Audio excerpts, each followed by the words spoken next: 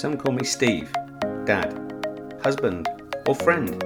Others might call me boss, coach, or mentor. Today you can call me the Leadership Hacker.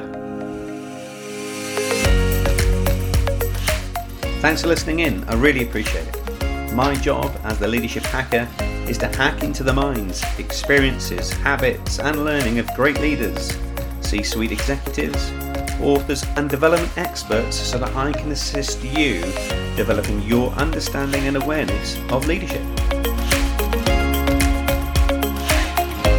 I'm Steve Rush and I'm your host today. I'm the author of Leadership Cake, I'm a transformation consultant and leadership coach and can't wait to start sharing all things leadership with you. Our special guest on today's show is Dan Berger. He's an economist, leadership expert and president and CEO of NAFCU, the National Association of Federally Insured Credit Unions. But before we get a chance to speak with Dan, it's the Leadership Hacker News.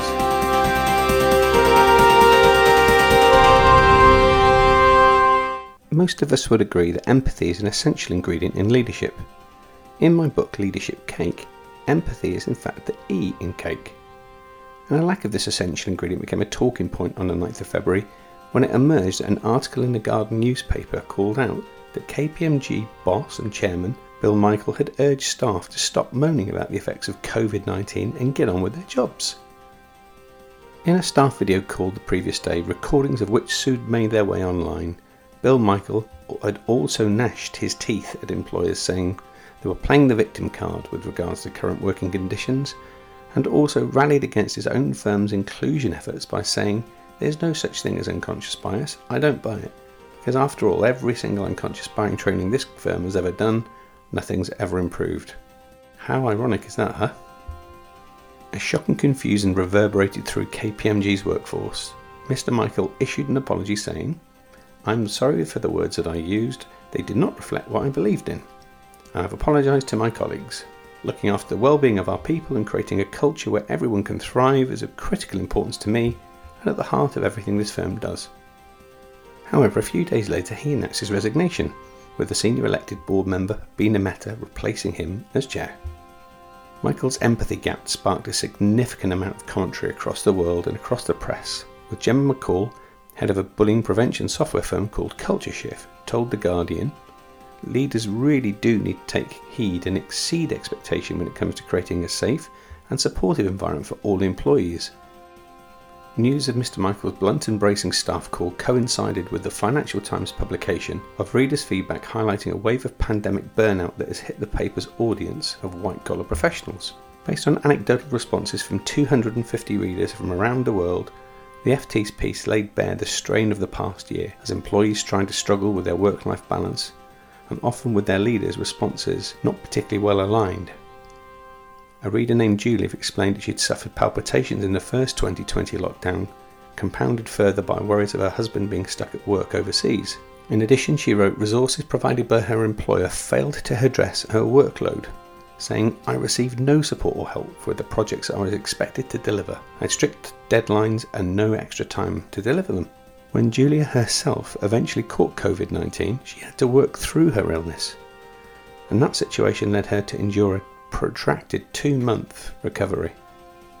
So as leaders, remember, people are our biggest asset and their health and well-being are essential to you if you really want to drive great customer experiences, deliver revenue and grow your business. It's not a nice to have activity. Adjusting expectations, flexing the working day, extended deadlines and whatever can be done to make people's working lives a bit better and a bit more manageable should be top of any leader's agenda right now.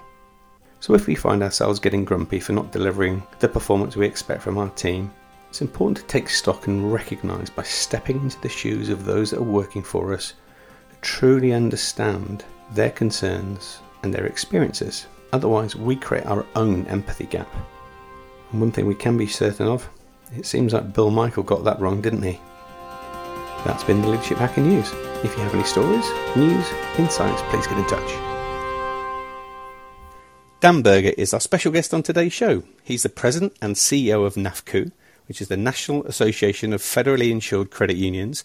He's proudly advocating for the $1.5 trillion credit union industry in the US, along with its 122 million consumers. Dan's also an economist, a leadership expert, and an author, but delighted that we have him on the Leadership Hacker podcast. Welcome to the show, Dan. Thank you, Steve. My pleasure. It's been a while since you and I last met. What I'm keen to really kind of understand from your perspective and to get a bit of a summary for our listeners is the backstory to how you've arrived at being the president and CEO of NAFCU. How did it all start for you and where did it all come from? Where it all started was growing up in Gainesville, Florida, and just always was a political junkie. Worked on political campaigns.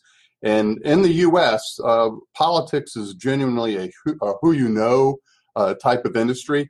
And it just kind of builds upon itself, and you get people elected to different positions, whether it's on the local basis or state basis or the federal level. You start developing a pretty serious network, and the more people you know from a networking standpoint, where you can educate elected officials or public officials, your value grows as an advocate. And I was a lobbyist. I was hired as a lobbyist up here in Washington, D.C., and then I was hired as the head lobbyist of NAFCU. And then the board appointed me CEO 7 years ago. And that's how I got this seat. Awesome. And I guess what you do now requires an enormous amount of politics, but in a much more of a different sense. How do you see the parallels from the traditional political sense that you've been in before to what you do now?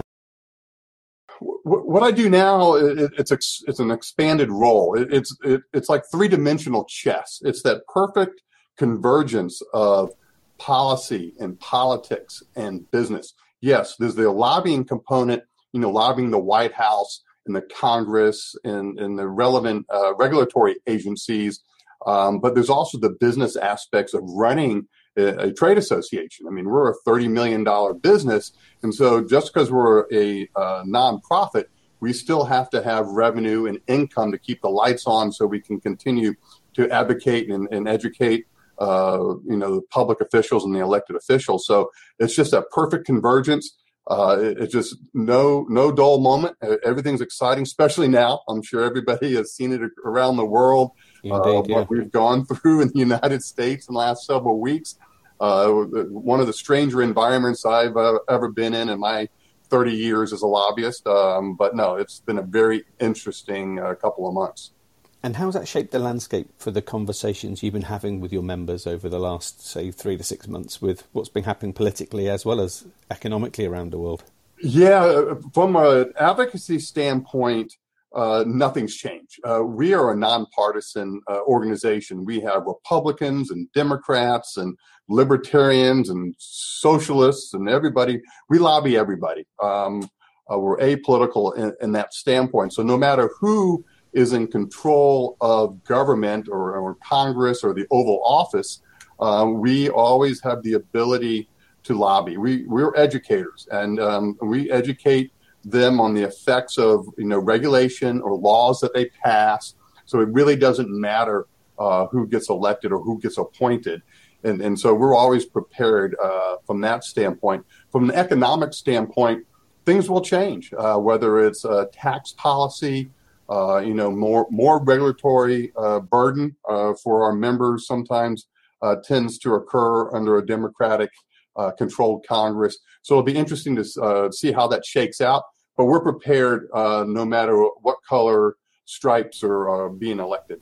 I know from the last time that you and I spoke, you were really passionate about the whole disrupting the credit union space.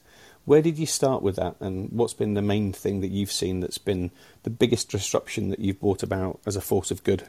For a force of good, we really want to focus on having the legislative and regulatory landscape, the environment, being capable for the credit union industry to grow. Because in turn, the credit unions that I represent on the national level, they serve in turn 122 million American consumers. And so that's a lot of responsibility. So you want to create an environment for these financial institutions to be able to serve, whether it's better fintech and online banking, or less regulation, so they don't have to spend all those resources, whether it's money, time, people, and on the regulatory side, that they can focus on truly helping their members and helping their communities. If you look at the world of credit unions, non-for-profits versus the corporate America or the corporate world that we live in, what do you see as the things that are consistent that you would see across all the businesses? And maybe what's the one thing from a leadership perspective that is really far out there and different from yours? From a leadership perspective, we preach improving the culture. And I don't think it's just for nonprofits or trade associations. I believe strongly a strong culture will work in the for-profit realm as well. If you take care of your staff, if you focus on their well-being and having the tools and resources necessary to do their jobs well, in turn, they help your members or help their customers or your customers really well. You got to focus on that culture. And when we talk about culture here at NAFCU in our organization, we talk about hiring for attitude and aptitude. We can get you this training. You can have the skill set. But if you're a jerk, that does not feed into our culture. We want people with that passion and that enthusiasm to help credit unions because they know we're the best alternative in financial services. The best banking services are provided by credit unions. It's not the big banks. It's not the payday lenders or some of the other predatory lenders out there. It is institutions that were created to take care of the American consumer. And so if you focus on culture, you take care of your employees, in turn, they take care of your customer or your member. That whole passion and fire in the belly has been an interesting subject that lots of people have tried studying over the past. But it's one of those things that you can't really train. You can provide the right environment to flourish and grow and develop that passion. But you can't actually train it. So how do you go about identifying that in potential recruits that you look for to join the organisation? We have a series of various questions, almost case studies or scenarios, and how they react to those situations or those challenges or problems that have been presented to them really dives down. It's not the initial question that you ask a potential employee. It's usually the next follow-up question or two that you kind of drill down and get granular with. And you hear those trigger phrases, that they respond back to you. And you're like, you know what? That might not be a fit for our organization. And if you focus on hiring those with that passion and that enthusiasm to be a team player and to help grow, internally we have part of the review process, the employee review process. We have what's called an organizational citizenship review that goes through. How do you play in the sandbox with your colleagues? And that kind of culture, I mean, it really makes a difference. And Steve, people. There's this. You could give them $1 billion, right, and they will still be grumpy. There's just nothing you can do about it. It's the DNA. We just know people like that, and they tend to be a cancer on an organization. So we work real hard. We hire slow and we fire fast. And so we want that attitude and that aptitude, and it seems to work. We're not perfect, far from it, from any stretch. I think we're doing a pretty darn good job, but that focus is on our culture is what I think has really allowed us to grow and be a better organization. And you see that with the way that you've evolved as an organization too, Dan. So you're one of the early adopters, if you like, of that innovating space in the credit union space, where you're looking at fintechs and innovation and new ways of working. Is it different that if I'm in an organisation where I have shareholders versus members, how do I encourage my membership that that's the right thing to do with their money versus my shareholders? No, I don't think it matters the makeup of the organization, because if you focus on staff, your shareholders are taken care of. Your customers are taken care of. If you hire a group of employees that aren't passionate, that aren't enthusiastic about helping your company grow or helping your customers become better, it has an effect on the bottom line. It has an effect on the bottom line of the nonprofit. it will definitely have an effect on the bottom line of a for-profit institution or company. So to be focused, when you walk into the lobby at NAFCU, we have a big sign on the wall, and it says, our staff is our most valuable asset. And the thing about it is you can't just put a sign in the lobby and just say that, because it doesn't mean anything. It's like buzzwords. It's like sticking up those motivational posters around the office. It has to be authentic. It has to be the leader at the top. It has to be the management team really singing from the same songbook, and of having that, hey, we want people with really good attitudes and smart, and they have the aptitude to learn.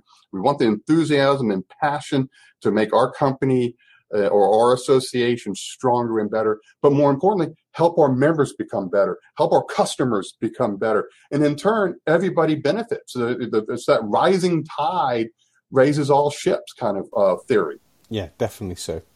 So from your perspective, Dan, if we took a leadership lens over this, how do you think the role of the leader is going to change post-pandemic as we come out of the way that we've done things in the last 12 months? I think we're early adopters to teleworking here at NAFCU, and it's worked out really well. We piloted and tested it and invested heavily in the digital infrastructure here.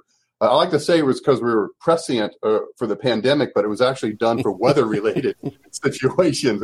When I became CEO, we had a 5 or 6 foot snowstorm, and it shut down all of Washington, D.C.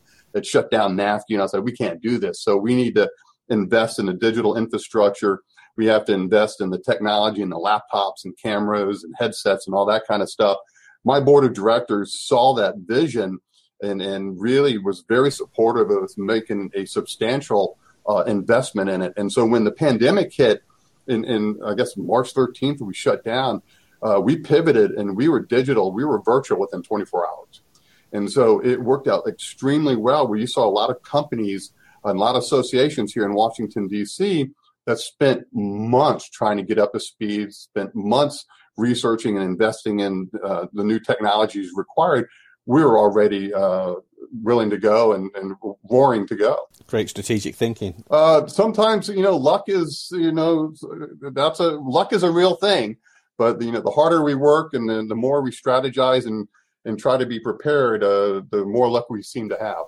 Exactly. It's the old adage, isn't it? Yes. So one of the things that made me chuckle the last time we met, you have this huge personality and energy that comes with you, Dan, by the way, of which I'm sure our listeners are starting to get into. But the one thing that really made me chuckle is you've been known to turn up to your business meetings riding your Harley Davidson, leaving your members aghast as to here's this guy on a Harley in his leathers. What kind of response do you get when that happens? It's sometimes a surprise to some folks, but usually they're not too surprised. But yeah, it started, my wife and I we have a big motorcycle rally here in the States called Sturgis. And you have, 1 million bikers show up in this small town in South Dakota. And what we did is we just rode around and visited credit union CEOs in a few of the states in the area. It was great. It was well received. It's a way for me to ride my motorcycle and to be genuine. It's who I am. I enjoy riding my Harley, and the reception's been pretty positive. Awesome. So what do you think the reason is that more of us don't do away with that tried and tested corporate image and be more of our authentic self? What do you think stops us doing that? I think it stops some people from doing it. And I think you see people who've had tremendous success being authentic. On your side of the pond, Richard Branson, tremendous. He's very authentic. He walks around in his flip-flops. Of course, it's in his private island in the Caribbean, but sure. But you can be authentic, you can be genuine, but you still have to be professional. And I know when to be, the Dan Berger on the Harley, but I'm also know when to, put a sport coat on, or the environment that I need to show respect to an elected official or a public official and wear a tie.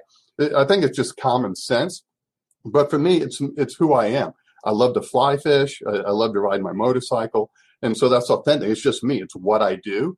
And on occasion, I share that image. And in terms of executives, there's kind of a voyeuristic urge for people to learn more about their leaders and the CEOs of companies and associations. And if you get a peek of your authentic self, I think that it helps with engagement and it helps with connection. Because there's others out there like, you know what, I always wanted to ride a motorcycle, or I also ride a motorcycle, or you know what, I too love to go fly fishing. And so there's that personal connection you kind of develop as well. Yeah. I think the pandemic's also helped with that, hasn't it? In the fact that we now are all Zoomed in or MS Teamed in or whatever medium you use. There's an opportunity here to show a bit more of yourself and, you know, your study at home or your kitchen or your lounge. And that in itself creates that intimacy that perhaps has been lacking in the past. Yeah, it's kind of a double-edged sword. And it's like, yeah, you can create a view into people's kitchens or their dining room. I've actually set up a studio in my house, in my office, that looks exactly like the one I have here at our headquarters, just to eliminate that so it looks a little more professional. Yeah. But we also talk about it, know your audience. There's times that you can, wear a hoodie and be very casual and stuff. But here, hey, we're a business casual organization, and just use your best judgment. And so we've had that discussion because there have been instances where someone's wearing a torn up sweatshirt, and it's just, and it's not an appropriate attire from that standpoint. Yeah, you want to wear a sweatshirt, wear one that's, nice, so you convey a professionalism. Just because you're on Zoom and it's a relatively informal presentation or informal video conference call, you still have to do it through a filter of, let's be professional, because your image is the image of the organization. So it kind of does matter. Yeah. But, it's all part of the new Zoom, Microsoft Teams environment. It is, for sure. So what's next on the agenda for you and for NAFCU? Well, for us, we have a new president, as you know. We have a new Congress that is, Democrats are in control of both chambers of Congress. And so all the appointments of all the regulatory agencies that we are concerned about and that we work with very closely, they're all getting new staffs and stuff like that. Yeah. So for us, we've been already talking for months now with the transition team of President Biden's administration, and that'll continue to go. We've got new members of Congress we're talking to. We've already had meetings with the White House, meetings with folks on Treasury, the Federal Reserve, the NCOA, our prudential regulator. And so all those meetings continue to happen. It doesn't happen in the environment that I like because it's done on video conference calls. I'd much rather have a meeting in person, because you just get that feedback, and then I quite frankly enjoy interactions with my fellow human beings. And to do it, you just can't really do it appropriately, I don't think, and develop really close relationships online or on video conference calls. It's a good way to maintain a relationship, I guess, but I think you can't beat in-person contact. So you're going to have a busy summer on the Harley then, I sense. Yeah, typically I travel about 100,000 miles a year. And of course, last year was probably 1/10 of that. And, planes, trains, automobiles, an occasional donkey, and of course my Harley. I like to get out and see the CEOs of our credit unions and see the members, because you get the feedback. And quite frankly, they spend a lot of money to be members of our association, and they deserve that high touch. We got all the high tech and that we talked about earlier, but that high touch to be out there, to be seen, to find out what's keeping them up at night and how we can be of help. That's just done in a much better environment when we see them in person. So this part of the show is where I get to turn the lens on you and hack into your great leadership mind. So where I'd like to go first, Dan, is to just explore if you could distill all your years of experience into your top 3 hacks. What would they be? Take care of your staff. Invest in the technology so your staff can be more effective and efficient. And then probably lastly, take time off. That's probably the biggest thing I've learned throughout my career, that almost all the successful leaders that I talk to, that I read about, that I learn from, they all take time off. And then for me, that's fly fishing. For me, that's riding on my Harley. It's me spending time with my wife and daughter. But that last component, I work long hours, as you do, and a lot of the leaders and CEOs that are listening to this, but you have to take that time off. You have to re-energize. And I feel great when I come back after a weekend of riding my motorcycle or fishing. I'm rejuvenated. I'm raring to go. And those are probably the top three that I would mention. Yeah, great.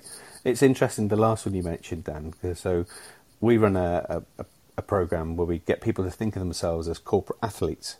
And if you think of the premise of an athlete, track and field, or whatever discipline you have, they always, after the event, will take time out and recover. Yet it seems that it's only recently that our global corporate life and this whole philosophy of recovery seems to play in. And it's not a reward.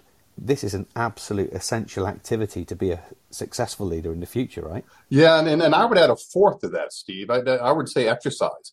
I think you have to not only put your mental state and have some self-care involved in relaxing and taking some time off and getting some downtime and putting in your smartphone in the drawer and just disconnecting for a while.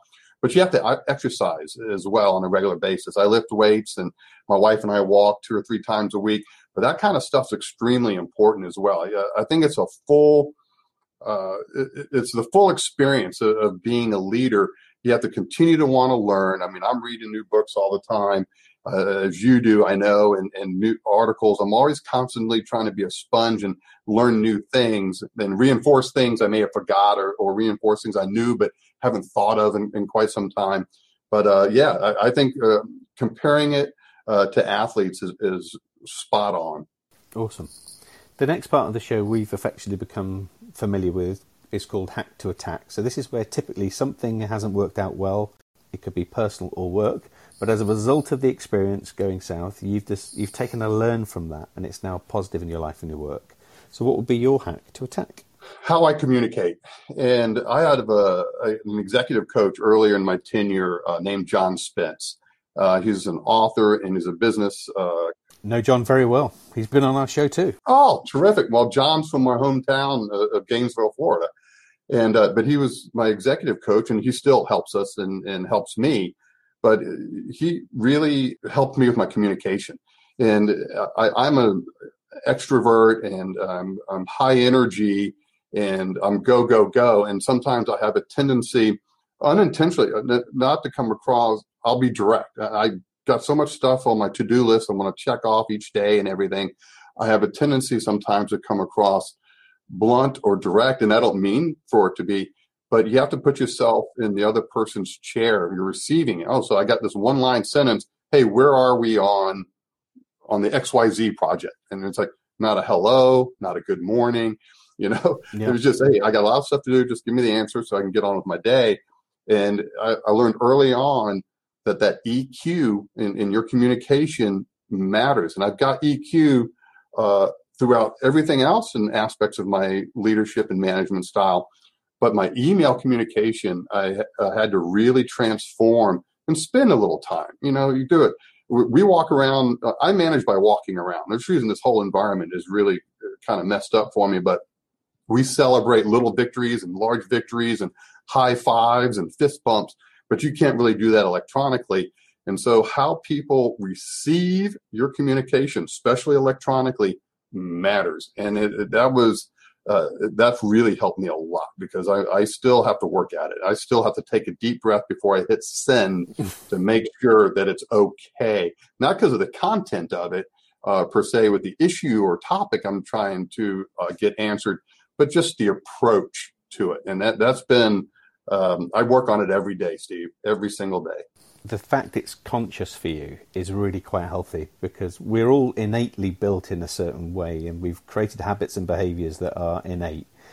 And yet sometimes we need to make sure that we get rid of some of those things that don't serve us well, but we play on the things that do. And as long as we're conscious about that, we'll be successful. No, I agree completely. Dan, you can let us into the secret. Where was the moment that you thought, I need to fix this? Has there been a belter of an email you've sent somebody that you thought, uh-oh, No, it was an employee survey.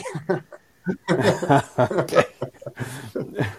Which is the best way to get any feedback, of course, because it comes in volumes then as well, Oh, doesn't it, it? it really does, and it's and you got to have it, and they're right, and it's not intentional, and it's not me being gruff or I'm being grumpy, and we all have those kind of days, and I understand that. It's just at the time it's just so much on my plate. I'm trying to check all this stuff off.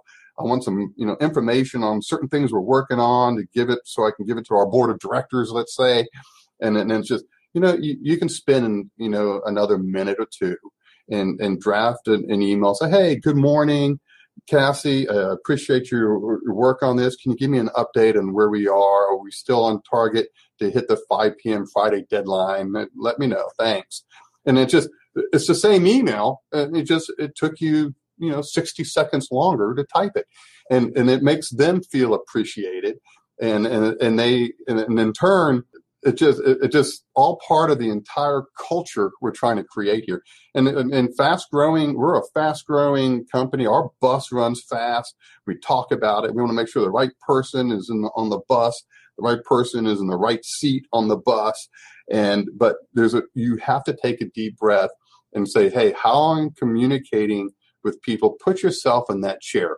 Okay, you're a 24-year-old young lady, young man, and the CEO of the organization just fired off a one-sentence question to you. Yeah. How would you like that or not like that? And and it just gets there. It scares some people, and it's just, we all have insecurities. And so why magnify that for some poor colleague of yours? That makes no sense. And so I have to work on that. Yeah. So the last thing we're going to do with you today, Dan, is give you a chance to do some time travel and bump into Dan at 21, and you get to give him some advice. So what would your advice to Dan be? I think to try to become 1% better every day. I think when we're young, we have a tendency to have these really huge goals and want to hit grand slams and everything. But if you just get incrementally better every day, say 1% every day, those small improvements over a period of time are more satisfying. They have longevity. And I think that's the part. And it took me probably into my 30s to genuinely understand that. And I try to do that now, whether it's, reading. I got a news aggregator. I read every morning on my treadmill. And so you sit there and you read the news. I'm trying to gather all the information so I can be a better executive. I read leadership and management books on a regular basis so I can become a better supervisor or a better leader. Just at 1%, just every day. What did I do today? Become 1% better in any aspect of as a husband, as a father of a 16-year-old daughter. I'm trying very hard to become 1% better all the time. That's what I would have told my 21-year-old self. Yeah, that's great advice. It's the laws of marginal gains, isn't it? Yeah, it really is. And it's really helped me focus it, because everybody, especially in this environment now, Steve, as you know, it's just the instant gratification and the pats on the back and the awards and everything else you get when you hit those grand slams and stuff. But I have found that 1% theory gives you bigger rewards and more success than really focusing on those big projects and big challenges and awards and stuff. It seems to multiply itself even faster and further, and has more longevity. Yeah, agree. So Dan, if folk wanted to find out a little bit more about the work that you do with NAFCU, or indeed find out a little bit more of how they can connect with you and learn from your leadership lessons, where's the best place for us to send them when we're done? NAFCU.org. And of course, I'm on LinkedIn at Dan Berger, and love to hook up with anybody that's listening. Awesome. Well, we'll make sure that we put links to NAFCU in our show notes, as well as your LinkedIn profile, so folk can head straight over. Thank you, Steve. Dan, listen, it's been absolutely brilliant chatting. You are a passionate guy, and I've loved the times that we've spoken together. And, if you can continue to just grow 1% between now and the next 100 days, what a wonderful place this world will be. So thank you for being on the Leadership Hacker podcast. Thank you, Steve. You're a gentleman and a scholar. Have a great 2021. I genuinely want to say a heartfelt thanks for taking time out of your day to listen in too. We do this in the service of helping others and spreading the word of leadership. Without you listening in, there would be no show. So please subscribe now if you haven't done so already.